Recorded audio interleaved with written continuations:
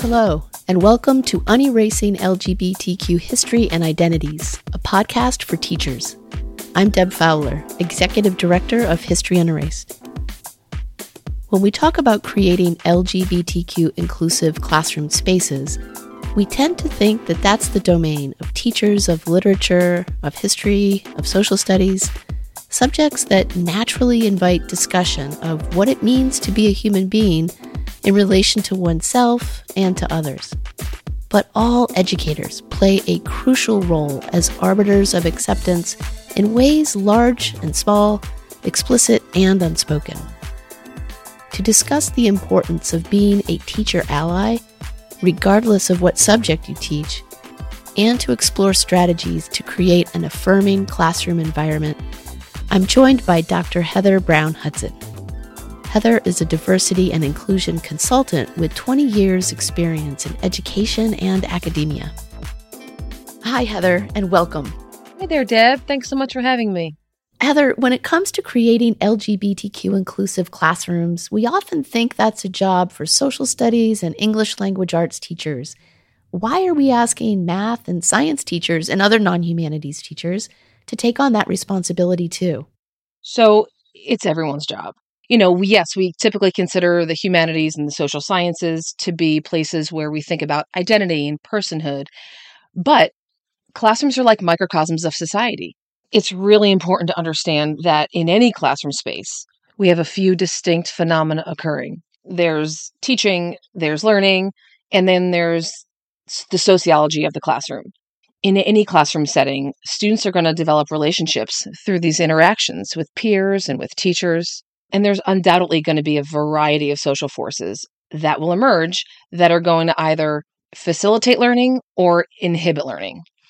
And a classroom space that is not actively inclusive, where students do not feel valued, where students do not feel seen, can absolutely become a place where learning is impeded. And this is not rocket science. It becomes a simple matter of explicitly removing the barriers to learning. So this issue and these issues can come up in any class, in any context. Students don't just think about or question or grapple with their gender identity and sexual orientation during English class or during history class. Having a gender identity or sexual orientation is a 24/7 proposition. It's the stuff of life. And especially if the identity or orientation in question is not the default, straight or cisgender, the road to feeling included and accepted is even longer and windier. All teachers have a responsibility to make their students feel safe and seen. And it's really important to be prepared and to identify yourself very openly as an ally. And then to do more than that, to also behave as one. So thinking specifically of non-humanities teachers, let's unpack what being prepared and being an ally entails. So I think the first step in any new effort like this, especially if it's not the teacher's comfort zone, is to be really intentional and mindful. We are not asking math and science teachers to be moderators of these topics. You don't even really have to know a lot about the subject matter to be a great ally. You have to care. You have to lead with empathy. You have to be able to put yourselves in these students' shoes. What it boils down to is ultimately creating a safe space. So what I think teachers really need to do is make it abundantly clear on day one that they specifically affirm all students, all identities, everyone is valued, everyone is accepted, everyone is celebrated, and we all have the right to thrive, free of judgment. That is a hugely important message to get across. But practically speaking, how can teachers convey all of that? So what I've always done and what I've encouraged my colleagues to do is to create what I now call a belonging blurb, like an addendum to the syllabus about language, inclusivity, tone, all of that stuff. Creating something like this is a gentle and effective way of communicating to your entire classroom that everyone matters. And they're also, I look at them as little contracts between the teacher and the students. It protects everyone. My belonging blurb is in two parts. One is a note on body language, tone, and manner. And the other one is a note on gender-inclusive language guidelines. So under body language, tone, and manner, one of the things I say in my blurb is when we are faced with topics, readings, discussions that some may either deem controversial or uncomfortable, we may not have a pleasant reaction. If we want to challenge a comment, even if it's the teachers don't go into attack mode, please be self-reflective and ask yourself why you feel this way. And then when you want to engage, say whatever you want to say in the form of a question. Everything comes out more gentle if you phrase it as a question. And your blurb might say something like, what you say can be as impactful as how you say it. Please refrain from condescending remarks and consider our classroom a safe space for learning, expressing ourselves when appropriate, growing, and even changing our minds. Oh, I love how you frame that.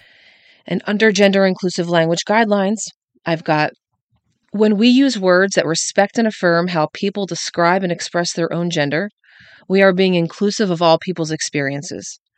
Gender inclusive language seamlessly includes the experiences of humans whose identities may not fit the gender binary and or who do not identify with the sex they were assigned at birth. Some of these identities include transgender, intersex, and non-binary. Gender inclusive or non-sexist language acknowledges people of any gender. Students, staff, and faculty can share their chosen names and pronouns, and in this classroom at least, those gender identities and expressions will be honored and protected. That's fantastic. Now, the content of a belonging blurb, it needs to be sincere and authentic, so it's not all going to look the same. A teacher like myself is going to probably have language that maybe another teacher doesn't feel comfortable writing and actually standing behind. So we can do it in a scalable way. Being vulnerable in the language of the blurb itself as an educator is also a great way to communicate to students that you're trying. You may not be an expert, but you have their best interest in mind. Yeah, and that's so important. Displaying that vulnerability in that gentle space, I think, is really powerful. And we know that teachers worry a lot about coming across as inauthentic. So how can teachers compose and contextualize that belonging blurb so that it doesn't feel forced or doesn't seem just lip service to the LGBTQ equality conversation? So I think just level the playing field about how we're going to communicate to each other in the class. Whether we're talking about neutrons and protons, I don't even know if that's a thing. So, a note on body language, a note on tone, and maybe some language guidelines. We're going to avoid slurs. Bullying will not be tolerated. The manner in which we conduct ourselves and the way that teachers can model that behavior is contagious. Mm-hmm. So thinking about the belonging blurb, what are ways for teachers to introduce this to students at the beginning of the year? So ideally, these belonging blurbs would be read aloud. They'd be read aloud with the class. A teacher could add some preemptive words along the lines of, if I say something that offends, or if I use the wrong pronouns, it is not out of ill will or lack of respect. It is because I am still learning. And I hope that you will give me the benefit of the doubt if I make a mistake. I will correct myself and do better next time. Reading the blurb and being willing to answer questions about it. So that's why it's important to only put in the blurb what you're absolutely comfortable with talking about. If a teacher does not feel comfortable answering questions or having a full discussion about this belonging blurb, at the very least, they should read it. Read it aloud, make some general comments about the classroom being a place where we have mutual respect and healthy communication, and we avoid slurs and name calling, and you can leave it at that. So, Heather, we hear so often that teachers really want to step in when they are witnessing instances of homophobic statements or behavior intended to hurt or make fun of someone. And there's that desire to step in, but there's a lot of fear as well, as far as what specifically to say, how to say it, how they can be as supportive of all students involved. Do you have any advice you can provide teachers in this regard? Yeah, absolutely. Interventions are very scary, but this is where the rubber meets the road. Teachers can literally save lives by refusing to turn a blind eye when they witness what is inevitably going to happen in their classroom. So we're talking about teasing, bullying, homophobic language, even in jest. Teachers reverse all efforts and intentions to be inclusive if they allow these incidents to slide.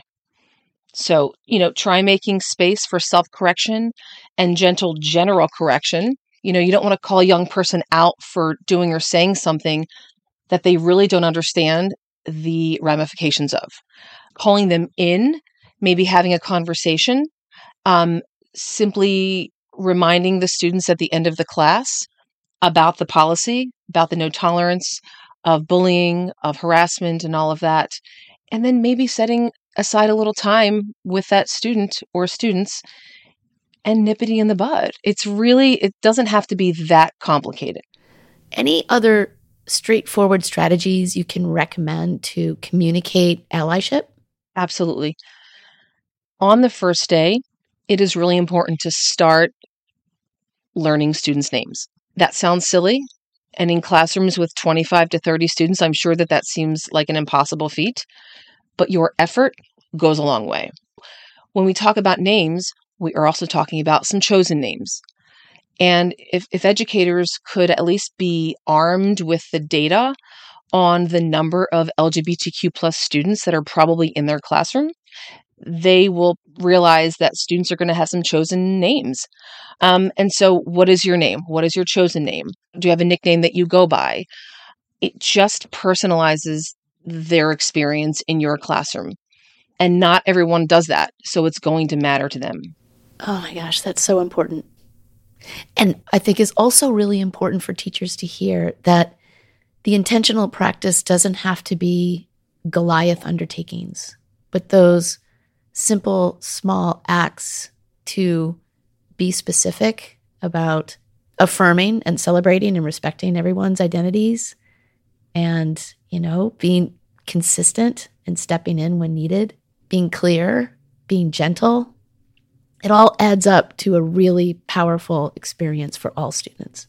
Right. And it reminds me about when non-humanities faculty say, I don't grade for grammar. I just read for content. They are kind of entangled. So how do you say, I'm going to teach this math or this chemistry to these students, but I'm not going to think about or have to address their identities at all? They come with their identities. You can't remove them or tell them to check it at the door. You have to be ready to face their realities. They're going to bring themselves into the classroom. They're going to bring their hardships. They're going to bring their joys. So we have to be ready for that. Heather, do you have any final thoughts for non-humanities teachers to impress on them the importance of creating an LGBTQ inclusive, safe space? Yeah, I do. Some of the most valuable lessons learned in your classroom, at least from what my students have told me, have nothing to do with the actual subject matter that I'm teaching. It may just be the lesson about effective communication, about mutual respect, and about how students treat each other that stick with them long after 8th grade chemistry. It may be that, you modeled integrity and inclusivity so well that it ends up being the lessons you modeled and not the ones you taught that travel well beyond the classroom. That's fantastic. Heather, thank you so much. Thank you so much for having me. Dr. Heather Brown Hudson has spent the last 2 decades as an academic, activist, and educator. She is a former chair of the Gender Studies program at Lindenwood University in St. Charles, Missouri, and now works as a diversity, equity, inclusion, and belonging consultant for organizations, businesses, and schools nationwide. This History Unerased podcast is funded by the New York City Council Committee on Education. It was developed by History Unerased in partnership with Making Gay History and produced by me, Deb Fowler, Inga Dataya, and Eric Marcus. The music you heard is 1986 by Brother D via Tribe of Noise. I'm Deb Fowler. Thanks for listening.